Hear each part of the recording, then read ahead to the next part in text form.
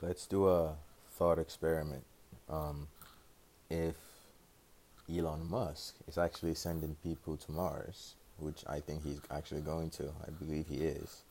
I think it's just one of the few steps that we're going to be taking um, toward an intergalactic empire, which I think is the future of humanity.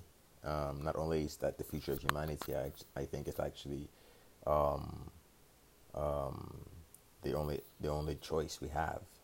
We don't have that many choices because as we've learned, um, all material dies. Everything that is made of material, thus everything that is made of energy, dies. And when I say dies, as in it literally evaporates into thin air over time. Black holes die. Black holes die after radiating Hawking radiation, as proven by Stephen Hawking a long time ago. The guy that came up with string theory. He's an astrophysicist. Um, Planets die. Galaxies die. Um, Humans die. All material dies. Everything that makes energies dies. Supernovas, births and deaths of galaxies. Death is death and birth are two fundamental constants of the material universe.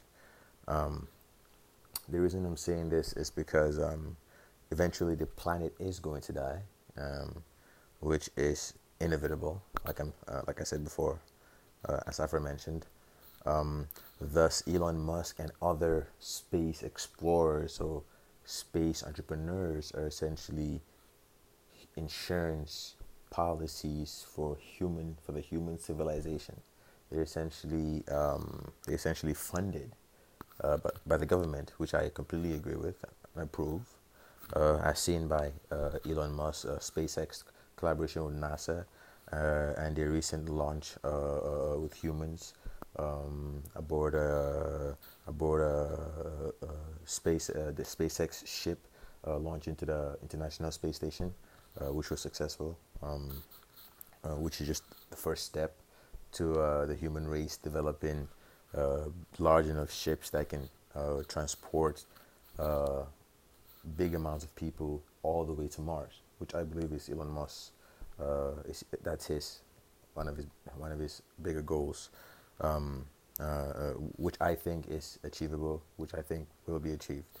Um, so the reason I'm actually saying all of this is because I was thinking. So imagine actually that Elon Musk does succeed, or Jeff Bezos, or whoever else succeeds in getting rockets to Mars. We build some sort of um, insulation system, massive system that can harbor human life and grow the necessary things that humans need for survival, like food and stuff like that, which I think is achievable. My question is this: once we are able to essentially stabilize a good population on Mars, um, and we get to a plateau point where we decide we want to have that population grow so as to grow future workers and future people that we will be able to help us explore Mars more, because it's a very large planet. It's still unknown. The 1 year on Mars is about 800 and something days, which is a, more than double how many days it is for a year on Earth. Um, so Mars is very mysterious. It's very big, a lot to explore, and we still don't know if we're going to be able to survive there. So we have to do a lot of scientific experiments. So we're going to, and it's going to be inefficient in a way. In the long term, it's going to be very inefficient to keep shipping scientists and engineers to Mars. We're going to have to essentially grow them in Mars in a way. Ironic, right? So we're going to have to grow them on Mars, essentially, as saying that we're going to have scientists give birth to Martians. We're going to have scientists. This is going to obviously be advocated. We're going to have scientists give birth to children, Martian children, who are going to learn a curriculum and become explorers and inventors and discoverers of Mars, the unknown planet, right? And I was thinking how ironic that was, and just think about that.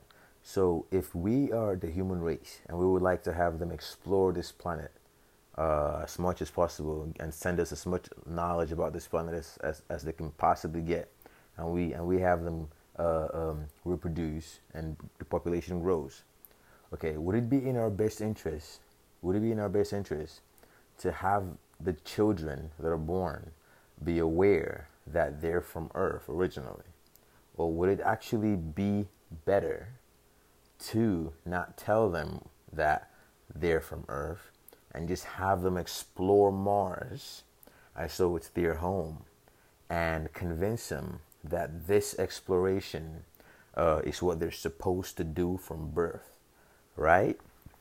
And when I was thinking about that, I was thinking, like, that's the most efficient thing you could do, because that's if you insulate the individual on this planet and give them one goal, one motivation that takes out all the distraction and allows them to be the most efficient workers, right?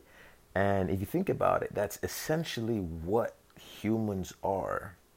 If you look at the human existence on planet Earth and look at our evolution from the beginning of whenever you want to start, from religious beginning or scientific origins, or from origins of the universe, from the physics or science perspective.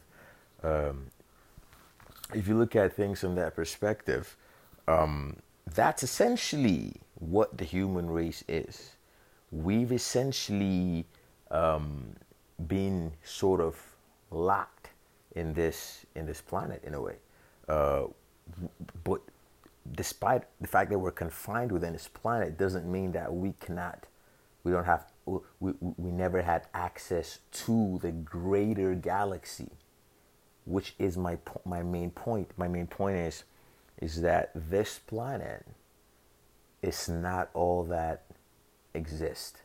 This planet is just one of the few planets that we can inhabit, and that we have the ability to access this intergalactic grid of the universe and travel the universe and explore the different parallel universes, and we have this capability. But we've been limited access to this capability because it distracts us from our mission, which is to explore and learn as much as possible on this planet Earth, so that whatever entity exists that needs this knowledge is able to benefit from it. Because that's exactly what we're going to do when we make Martians and have them reproduce and create the civilization on Mars or other future planets. Think about that. Let me know what you think. Comment.